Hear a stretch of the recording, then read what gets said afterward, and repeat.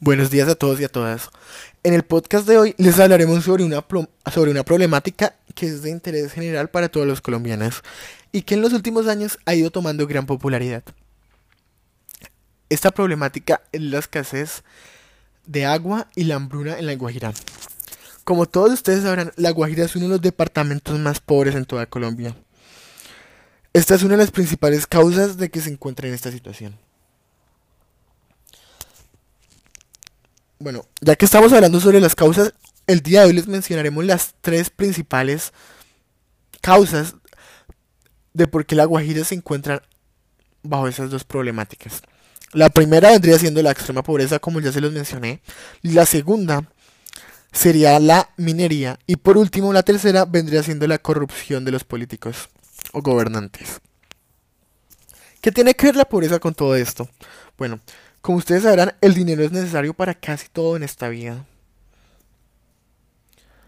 Las personas con pobreza de la región o con extrema pobreza, como vendría siendo el caso de la mayoría de las comunidades indígenas, no tienen dinero ni siquiera para acceder a los recursos más básicos como la comida, el agua o incluso prendas de vestir. Esta es la principal causante de que diariamente mueran decenas de niños en avanzados estados de desnutrición. Es algo bastante lamentable en pleno siglo XXI. ¿Cómo es posible que el hombre se haya desarrollado cosas tan grandes como curas de enfermedades, celulares que se doblan, entre muchas otras, pero que no se haya preocupado por cosas tan básicas como ayudar a nuestra propia especie? Debemos cambiar nuestras prioridades. Pero bueno, volviendo a las causas y tocando ya el tema de la minería. La minería se relaciona con la escasez de agua o la sequía de la región.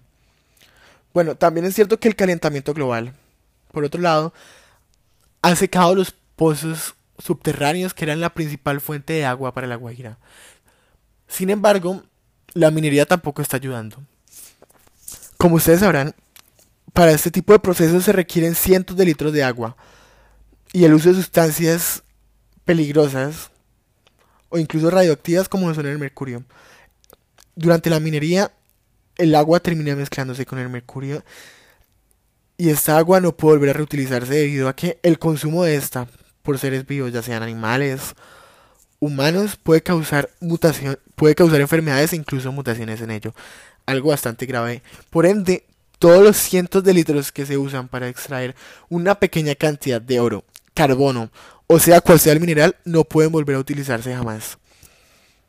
Esto está agudizando la crisis de la escasez de agua en La Guajira. Por último, y tal vez el máximo responsable es la corrupción.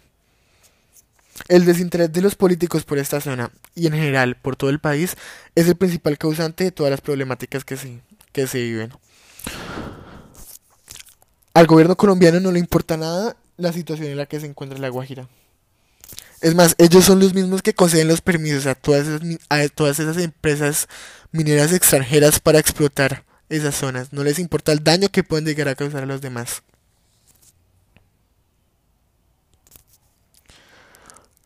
Los políticos se están quedando con todo el dinero en sus bolsillos y no está llegando ni un solo peso a las personas que en verdad lo necesitan. Pero bueno, ¿qué más podemos hacer? Debemos ponernos las pilas y tomar acción por nuestras manos. No podemos seguir permitiendo que cada 3 meses en nuestro país, perdón, tan solo en La Guajira, fallezcan aproximadamente 46 niños a causa de la desnutrición.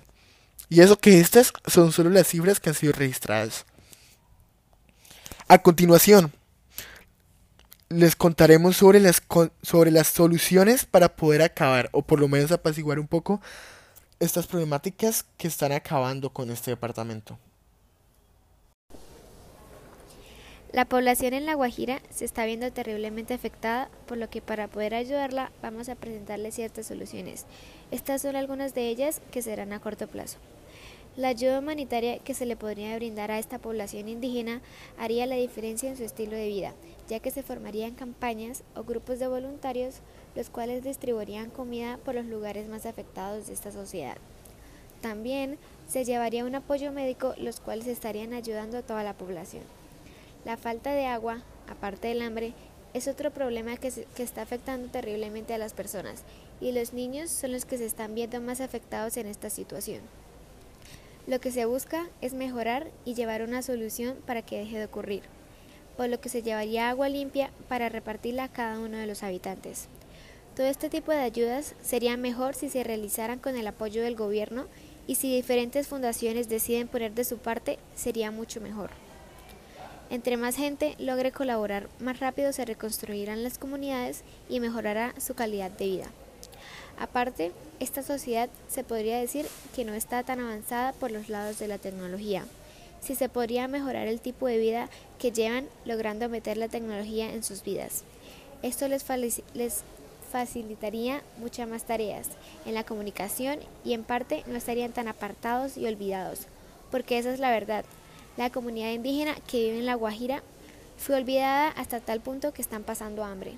Si estos tuvieran los medios para comunicarse o una forma más sencilla de pedir ayuda, creo que no hubieran llegado a esta situación tan extrema. Así que la tecnología los favorecería mucho. Y por último, una opción a largo plazo sería por los lados de la educación. Hacer que la sociedad, y especialmente la más joven, logren ser conscientes de este tipo de situaciones, ya que generalmente no se tiene el conocimiento suficiente para saber qué es lo que está pasando. Y como no es algo que se presenta en cualquier lado o no se ve diariamente, a veces se considera que porque no nos está pasando a nosotros, no le está pasando a nadie. Así que se buscaría incentivar a la comunidad para pensar en los demás y dejar a un lado la indiferencia. Si nos pusiéramos en los zapatos del otro y entendiéramos la situación por la que están pasando los demás, buscaríamos la forma más rápida de ayudarlo. No los dejemos a un lado, ellos son parte de nosotros. Tienen el derecho a tener una voz, de expresar sus sentimientos y opiniones. No hagamos oídos sordos a sus palabras. Todos merecemos ser escuchados. Así como las propuestas mencionadas anteriormente, también era necesario proponer soluciones a largo plazo, ya que estas son las más efectivas debido a que cambian la mentalidad de la población. La primera propuesta sería mejorar la calidad de educación en el país, ya que además de dar la posibilidad de adquirir mayor conocimiento, también se dará una mejor formación en valores. Con esto las personas podrán tener un mejor panorama de las situaciones del país, podrán ver mejor los problemas sociales, como en este caso la sequía y el hambre en La Guajira. Y al tener mayor conocimiento se podrán dar mejores soluciones a esos problemas presentes en el país. La segunda solución va ligada con la primera. Esta solución es incrementar las oportunidades de trabajo. La primera y la segunda solución van ligadas, ya que las personas al tener mayor educación podrán conseguir mejores empleos y con esto mejorar la calidad de vida, pero para ello es necesario que las empresas y el Estado generen más empleos. La última solución, y por esto no la menos importante, sería el cultivo de plantas de desalinización. Estas permiten transformar el agua de mares y lagos salados en agua potable. Cabe recalcar que al aplicarse estas soluciones no se vería un cambio al instante, ya que por lo menos en la parte de la educación es un proceso que los jóvenes necesitan pasar por un proceso de aprendizaje hasta terminar el bachiller, que sería un tiempo promedio de 11 años. Pero todo esto solo es posible si el Estado interviene, además de que es obligación de este, ya que, de acuerdo al artículo 364 de la Constitución Política de Colombia, dice, la Dirección General de la Economía estará a cargo del Estado.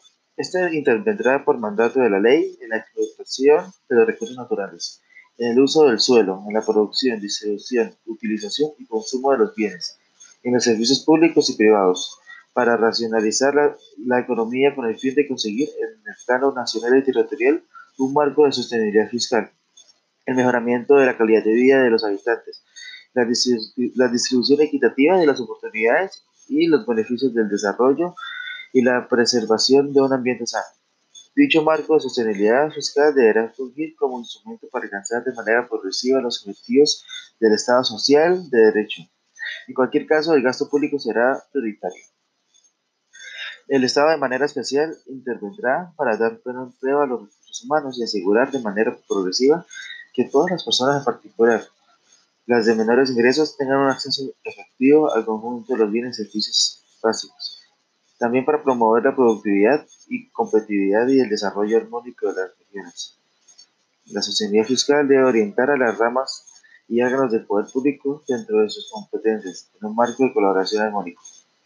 Dicho esto, Quiere decir que el Estado debe ayudar y en especial a las personas que tienen menos recursos, por lo cual es necesario que, además del Estado, todos nosotros intervengamos, ya que es nuestra casa común.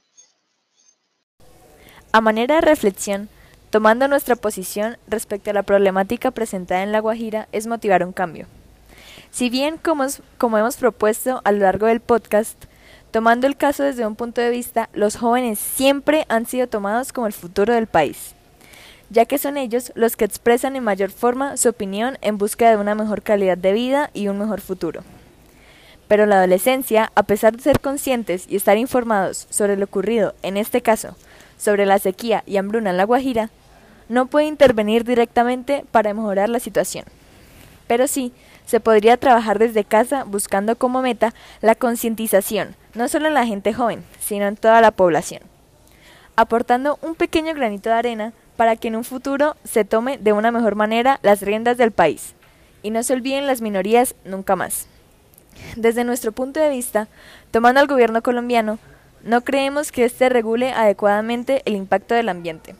Es en gran medida necesaria la intervención del Estado colombiano respecto a la crisis planteada. Se debe de seguir exigiendo la misma.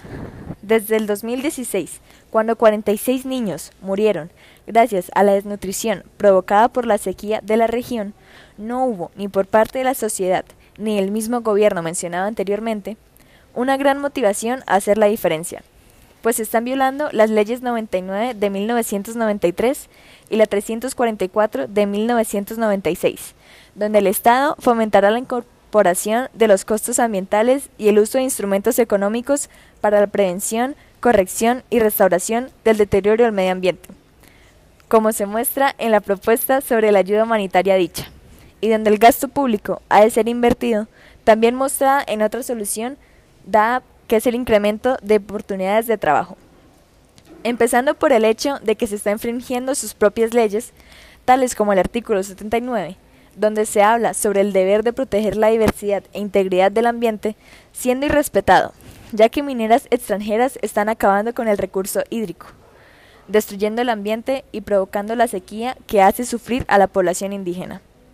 Como una posible recomendación desde nuestro análisis, creemos que la ciudadanía sí debería tener participación en estos procesos, ya que Colombia es un país democrático, por lo que las decisiones deberían ser consultadas con el pueblo. Aún más si es algo tan vital como lo es el ambiente que está afectando gracias a negocios internacionales que solamente buscan el beneficio económico y no el de la población como tal. El país ha de unirse para evitar el sufrimiento de sus compatriotas y mejorar la calidad de vida para una mejor Colombia.